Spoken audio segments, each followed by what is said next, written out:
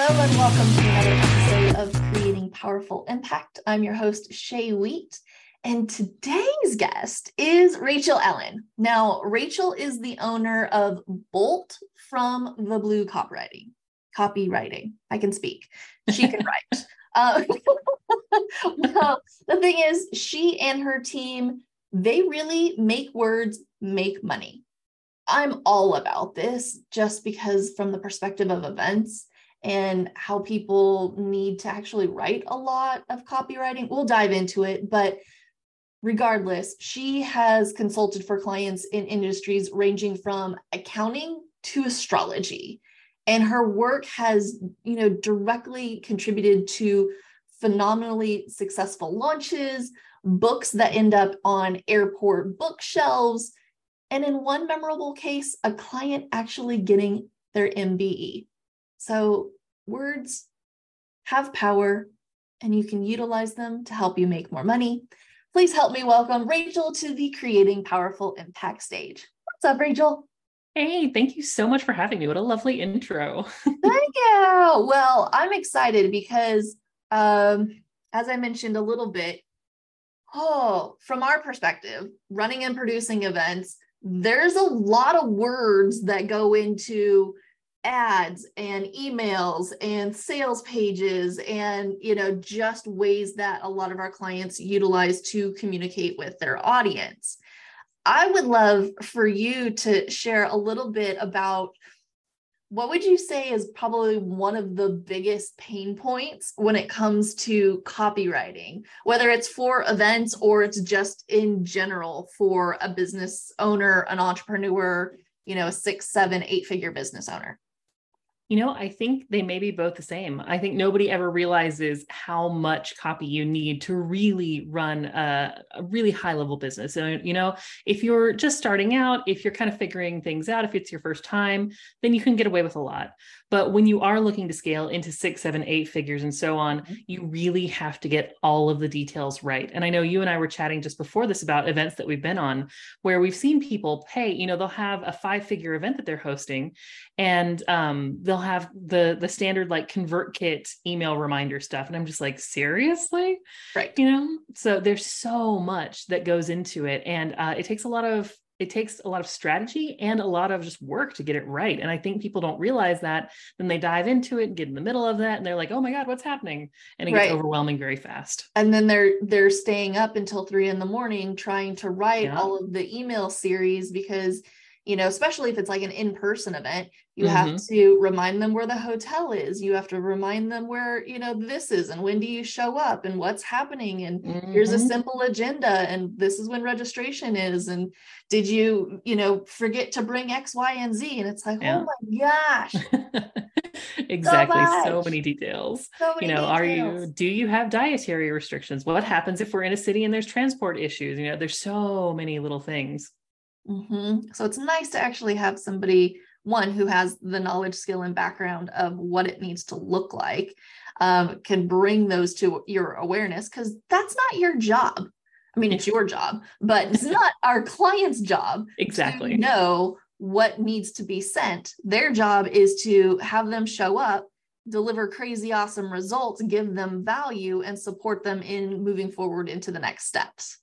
Exactly. And that's what I really want to do. And all of the people that I've worked with being a copywriter for events, both virtual and in person, I'm like, I don't want you to ever have to look at a word if you don't want to. All you have to do is show up and work with your event planner, and I'll just take care of it. And the emails just happen like magic. Yay. I love that. Okay. So tell me a little bit about maybe we're not doing an event. Maybe we just need it for everyday life. In business. What does that look like? What are the things that we should be doing that maybe we're not doing in the world of copywriting? So I think standard one, you need to have a really solid website. That's the first thing. And people don't really make it up into the 6, 7, 8 figures until they have that. Although you'll be surprised. Occasionally they're just incredibly charismatic on social media. And then you're like, what happened to this website? But really strong website. strong content strategy. So people often think like, they're like, oh, I need to do a website and I need to do social media and I need to do emails because like, that's what people on the internet do. And I'm like, okay, cool. But we're not just like throwing these words up just to be there. There needs to be a strategy behind it. Your words are an asset for your business. And if they're not performing, why are we doing it?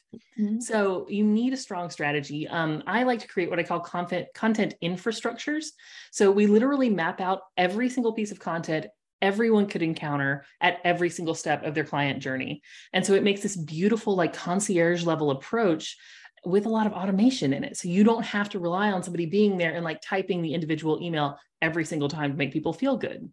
Love that. Yeah. So talk to me more about so I love the strategy. How do we then utilize it to make us money? So that's what the strategy should lead to at all times.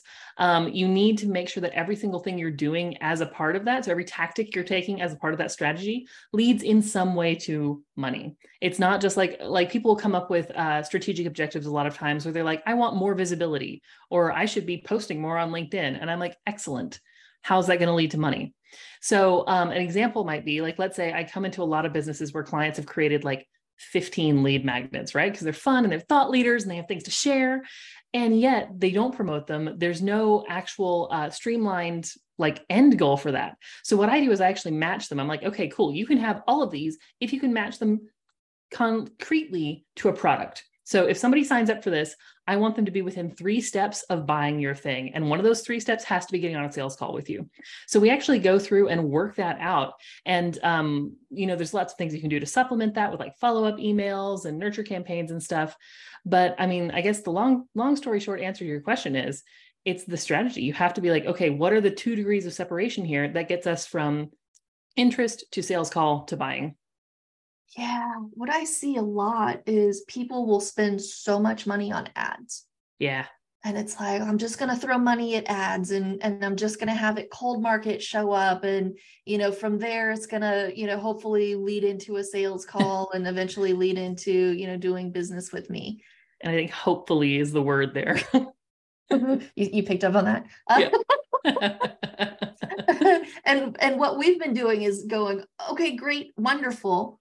Do the ads, but then let's insert in an event to support them and scoop up everybody that didn't make it to a sales call. Exactly. Right. If you don't have the copywriting that is going to support them in those 3 steps to get them onto some type of call to action, then let's scoop them up. But in order to do that, you have to do nurture. Exactly.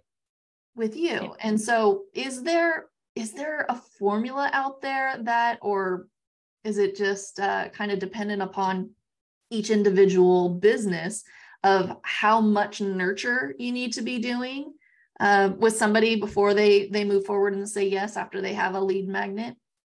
So my formula that I use, and this actually applies to length of copy as well. So it's like length of engagement, but basically the heavier the financial or the cognitive lift, the more nurture you need. So if something is very expensive, let's say that you're selling, a year-long mastermind and it's a 7-figure buy-in or something, you're going to need to nurture people. They're going to need to know you before they sign that check.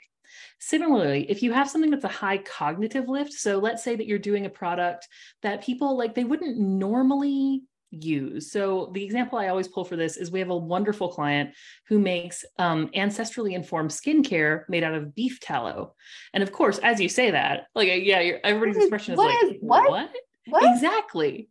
So it's actually fantastic. There's all sorts of really great scientific reasons. The vitamin content is just bonkers. It's wonderful. And this guy hand renders it in his home in Harlem. It's fantastic.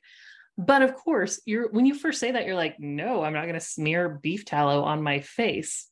So that's why we did this massive 25,000 word long sales page for him, because that is a hell of a heavy cognitive lift. You have to walk people through this and help them understand why it's there.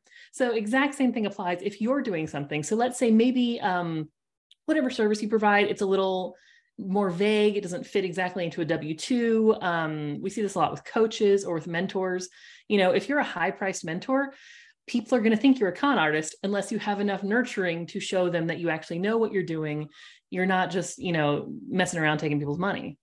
And do you have to include a bunch of case studies, examples? Like, what do people want to hear and read about when you're nurturing them? So case studies and examples are one thing. I always say content that leads into whatever it is you're teaching. So, if you're coaching or if you're teaching or if you're running an event, you're meeting people at a certain point in a conversation. So if there's something they need to know before that, that makes it easier for them to say yes, that's what you need to include. So you want to bring them up to speed for wherever you want that endpoint to be. But another thing that people don't think about is they really want to know you. So you can share the best case studies, you can share, all your expertise, but if they don't feel like they have a good sense of you and your personality and who you are, they're probably not going to buy. Now, what about the companies that are like, I'm trying to pull me out of being the one, and I want it to be more the personality of the business? Can you do the same thing for a business personality? Absolutely. Totally legit. We see this a lot of times with, let me think about it. There's a brand, I think they might only be in the UK, but they're a juice brand called Innocent. And Innocent doesn't have any kind of like face on them, but you feel like the juice, which is really weird. Like, like the smiley face of that brand. So you can absolutely do that, but it does need to have some kind of like humanity to it, or else you're just not going to be able to stand out. It's just too noisy. Okay, so let's go into the noise. Yeah. How do we break through the noise? Here's the thing, you don't.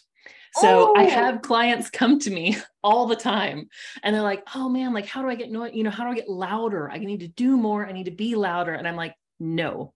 And you know why? Because when you do that, all you are doing is putting yourself in an arms race with Coca-Cola. You do not have their marketing budget. You won't. You are not an international marketing department. It's just not going to happen. So what I do is I reframe that for people and I say, look, you don't need to be loud. You just need to be heard.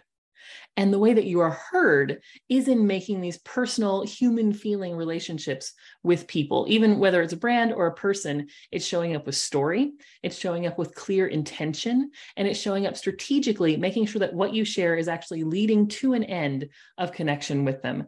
And that is how you're heard. That's how we see people build these cult brands around them. That's why we all think about these businesses we know and love. It's because, I love whatever, because you're that person or you're that business. There's 1,000 other businesses out there that do what you do, but they're not you. Yeah. So they're buying you, or the essence of the you that is the business brand. Right. And I love that it's just like events. We start with the end in mind. What is the goal? Where are we leading them to? You're essentially doing the same thing. And that's why our businesses are complementary. Because we're doing the same thing. We're just having different vehicles to support the audience in moving forward and saying yes. You essentially need both, right? There's no way we could produce an event without coffee. Could you imagine? Yeah, I've been to a couple of people who have tried it and they're like, I'm just going to like do a Slack channel and people will join. And I'm like, oh, okay. How'd that go for you? Not well. That sounds painful. Yeah. And it's so much stress for the person and they don't get what they want. And I don't know if you've seen this with your clients, but I think people get an idea of what events are supposed to look like. And they're like, but I don't want to, get a blowout and stand up on a giant stage in front of 20,000 people. That doesn't have to be what an event is. Events can be small, big, in person, whatever. Like you said, it's all just a vehicle for movement forward within this conversation. Exactly. And so it's nurture, just like you nurture in your email series, in your copy, in your website. It's nurturing in person or virtual, live. It's just everybody's moving down through the customer journey for them to discover, oh, okay, this is my people. These are my tribe. This is my community. This is the person that's going to help me undo X, Y, and Z or achieve X, Y, Z. Exactly. Right? I love that. What would you say is something crazy happening in the industry right now that you wish would stop? Oh gosh, we're in such a weird spot in the industry right now. I know this is airing a little bit later, but as of we're recording it, we're in this really interesting spot where AI has become like very publicly available. People are really locked onto it and they're like, we're just going to write everything with it, which is, it's going to be really funny in a couple months when that cycles back. But what people aren't noticing is that we're also on the downside of a pandemic-induced boom. So when people went into lockdown, a lot of people shifted their jobs. Maybe they left more corporate positions and did a lot of startup stuff. And there was this big business boom that's now shifting as people are going back, or they're realizing they're about 2 years in and like, oh, this is like hard. I don't want to do my own business.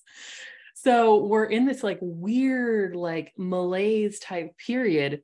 And out of that, I'm seeing a lot of people double down on hacks, right? And so they're like, oh no, but like, I need to do my PLF formula, or I need to do my story brand, or I need to do whatever that's worked so many times.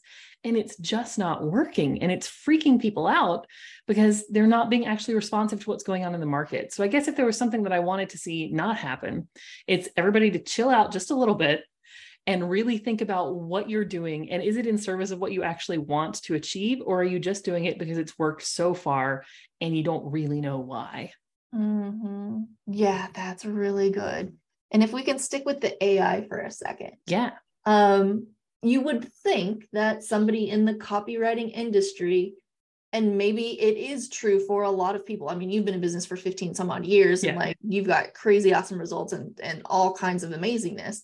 But you would think somebody that is maybe newer, or they jumped in and they're like, oh, AI, it's going to take me out or whatever. The thing I think is missing is that human component. Yes. Right? Because Absolutely. It goes back to what you were saying earlier of you're building rapport and relationship through your words. So, I mean, I think it's a great asset. Yeah. I think copywriters deserve to be utilizing it. Mm-hmm. And business owners utilize it, but I don't think it's an in place of, because of that human aspect of it. Could you touch on that a little bit more of like, how do we actually infuse more of the human piece? Yeah, absolutely. That's one of my favorite things to talk about. Okay. So I recently wrote an email to my list because I had a lot of people emailing me and freaking out. And they're like, well, like, what's going to happen? Oh my God, sky's falling. And I'm like, okay, here's the thing. Don't try to compete with the machine, because the machine can't actually compete with you.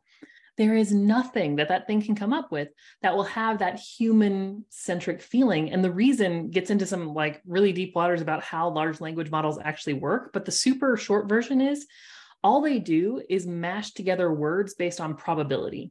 So best case scenario, you get a lot of novelty. Like you might get some like, oh, that's weird, huh? Like that kind of feeling. But that's no substitute for creativity and humanity. And those are things which there is no AI that can do that yet. Maybe it will happen eventually. Who knows? But right now, what you can do is show up as human as you possibly can. You have to have a clear sense of your own integrity, by which I mean how you want to show up, and I'm not saying like you need to create this brand of yourself, or you need to create this perfect mask of like, here's the words I use online and here's how I show up, because that's not working anymore either. We've seen several people have some dramatic falls from grace with that in the past couple of years. But it's knowing what you stand for. It's knowing what your business values truly are.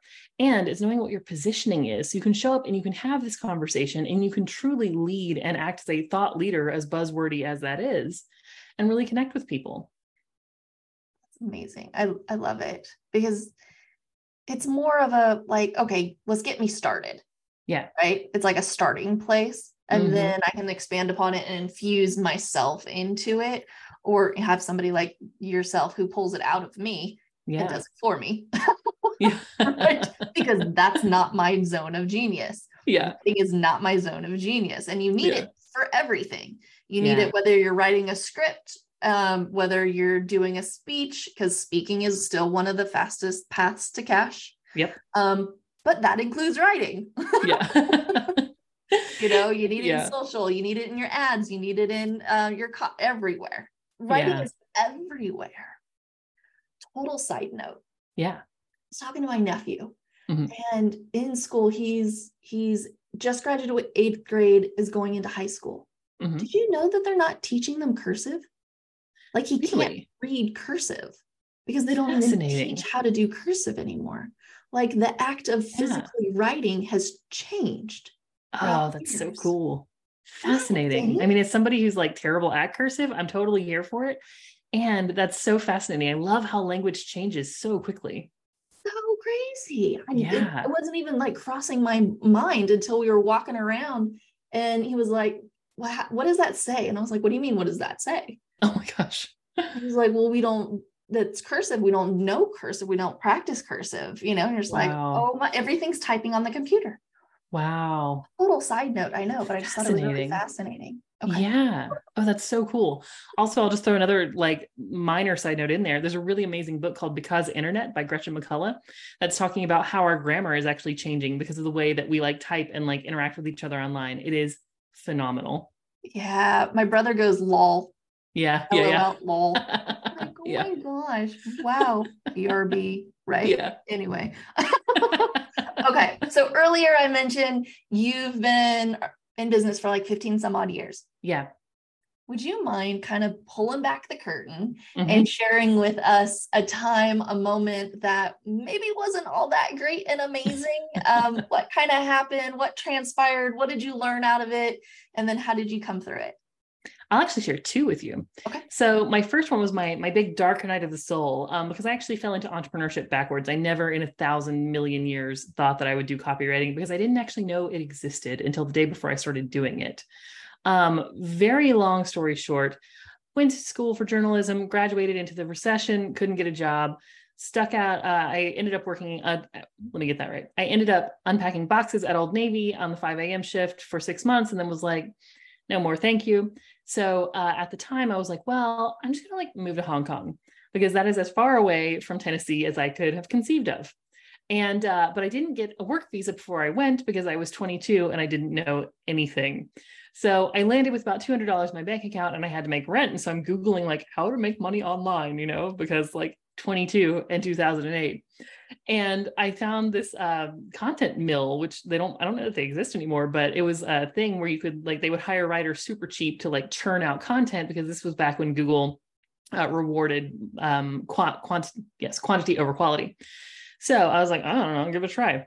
And I did it and I ended up being pretty good at it. And I started building a business out of it. But I wouldn't admit to myself that I was building a business out of it for like the first 3 years. I was like, no, this is like my side gig. I'm just going to do this just until I find like a real job.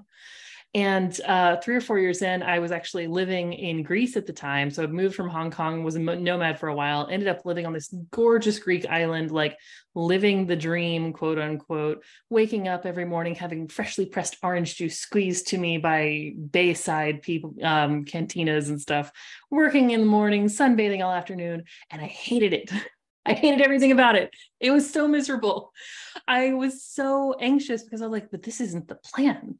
Like, life's awesome and I'm making money, but this isn't the plan. Like, I'm not going to be able to like keep this up. This is going to bust any day now. And so I spent this entire summer on this incredible island, like having anxiety attacks every day and being so miserable because this wasn't the plan. So I had to come through that. I had to make the decision to actually commit to that and commit to my own, competence in sticking it out in business. So at the end of that year, I did a master's degree as a little throwaway attempt at being a for real grown up. And then I was like, no, I like the business better. So I committed to that. That's what brought me through. But my other sort of, this might not work out type of moment was when I very first started scaling. So I learned really quickly that there's a big difference between being good at running a one-person business and being good at being a writer and being good at running a multiple person business. So I was just like, well, like I know how things are supposed to be done and everybody else here's a competent adult. So I imagine that they know how things are supposed to be done too, right? Nay, I did not assign things appropriately. I had no idea how to do oversight. I didn't have my systems anywhere except inside my head. I bottleneck stuff. Like I would get just enraged emails from clients being like, hey, we haven't heard back from you in 6 weeks. And I'm like, 6 weeks? How does this even happen? What? And of course it was because, ultimately it's my responsibility as the owner to go in and set up the systems and make sure everything's fine and not just throw it to somebody and expect them to take care of it because they didn't. And so I had this little summer of horrors a couple of years after that where I was like, I don't know, maybe I'm gonna get out of this. And of course, we've come through it now. I really locked down on our systems and I spent an entire year actually going through and writing out step by step, literally every single thing we do. So like if I fell off the face of the planet, you could come into my business tomorrow and run it and it would be like 85% solid, Yeah. Yeah. So that's how I came through that. Yeah. Oh my gosh. It's totally different when Yeah. you're one person show running it all and having all the clients and doing all of the things to scaling and Yeah. bringing on team and duplicating yourself. It's the second mountain Oh that you gosh. have to Yeah. climb, right? Yeah. And you as the leader has to then step into a new role as well. So you're Mm-hmm. learning something new. You're teaching people the things that you were doing. Like, it's no joke. Yeah. No Yeah. joke, I but you know. I was can't just, scale otherwise. I had in my head too. I was like, this is gonna be like a 6-week process. Oh, that's No. awesome. Yeah. Oh my gosh, Rachel, I could talk to you forever. Yeah. We've touched on so many things just here. So I know everybody's probably like, hold on, I need to rewind and listen to that part again. But I would love for you to share the gifts that you have for our audience today and what's the best way for them to reach out to you. Yeah, so I've got 2 gifts today. The first one is I have a book. It's called Use Your Words, and it is free right now on Substack. So it is everything I've learned in 15 years of doing marketing and CMO work, all smooshed into a small book for people who want to learn how to do it, but like maybe they think they're not good at writing or they're so-called bad at speaking or whatever. So once you read this book, it walks you through literally everything you need to know to be a really effective communicator. So we'll share that. And then I also have an event specific one. So if you happen to be running events, one of the main things we do in helping out with events is we do something called a show up mop up sequence. So as you talked about, there's so many little emails that have to happen before an event. And that is the show up part of the sequence. So we do a 7 email sequence. We walk people through, we do all the details. Then you have mop up on the other side. So a 3 email sequence to upsell people who didn't actually buy at your event. You will have so many more event conversions if you actually just do this little 3 email thing afterwards. So I'm sharing with you my template for that. It's a workbook and it literally walks you through step by step. So you just fill it out and then poof, you too have your own show up, a mop up campaign. Oh, so good. Like that literally is money right there. Yeah. Yeah. So good money wise. Cause I just was talking to a gentleman before you and I was like, okay, so then you need to have a follow-up plan. And he's like, what? Yeah. You're doing all of this work. Mm-hmm. Yeah. And then the event just like, and I think people and that just happened and everybody bye. Well, exactly. that he didn't have a conversion plan for his event in the first place too. And I was like, oh, okay, goodness. So this is what this needs to look like. And he's Exactly. like, oh, okay. I'm like, yeah. Exactly. So please pick that up. Link are in the show notes. Those are really super amazing, valuable. And I'm definitely going to pick up the book too, because that sounds amazing. So my last question for you Yeah. is, what is a takeaway or memorable note you want to leave our audience with? We've touched on a couple of my favorite ones. So, which is, you don't have to be loud, you just have to be heard. But another one that I'll say, which I also say to my clients all the time, is people say that the devil's in the details, but what I say is that the devotion is in the details. And you have really got to get them all the way right if you want to run and scale a business at the type of level that we want to run and scale at here. So that's what I remind you of. The devotion is in the details. You can get a long way on your charisma. You can get a long way on your product quality, but you ultimately have to have somebody come in and really hammer those details out. Yeah, so true. Rachel, thank you so much for being here. Pleasure. And I want to thank all of our audience for listening and joining us on another episode of Creating Powerful Impact. I'm really excited for you to take all of these lessons and all of these resources and all the details you've learned here today, start implementing them so that you can create even more impact in your world. Until next time, have an outstanding rest of your day. Take care. Bye-bye. Thank you so much for listening to the Creating Powerful Impact podcast. If you are a successful coach, speaker, author, or thought leader who would like to be on this program, simply visit creatingpowerfulimpact.com/guest. If you are someone who got something out of this interview, would you please do me a favor and share this episode on social media? Just do a quick screenshot with your phone and text it to a friend or post it on your socials. Also, if you know somebody that would be a great guest, tag them on social media to let them know about the show and include the hashtag Creating Powerful Impact. I love seeing all of your posts and great guest selections. We are regularly putting out new episodes and content To make sure you don't miss any episodes, go ahead and subscribe. Your thumbs up, ratings, and reviews go a long way to help promote the show, and they really mean a lot to me and my team. Want to know more about us? Head on over to our website, graceandeaseproductions.com, or follow me on LinkedIn, Facebook, or Instagram. Just look for Grace and Ease Productions on your favorite platform. Thanks for listening. We'll see you next time.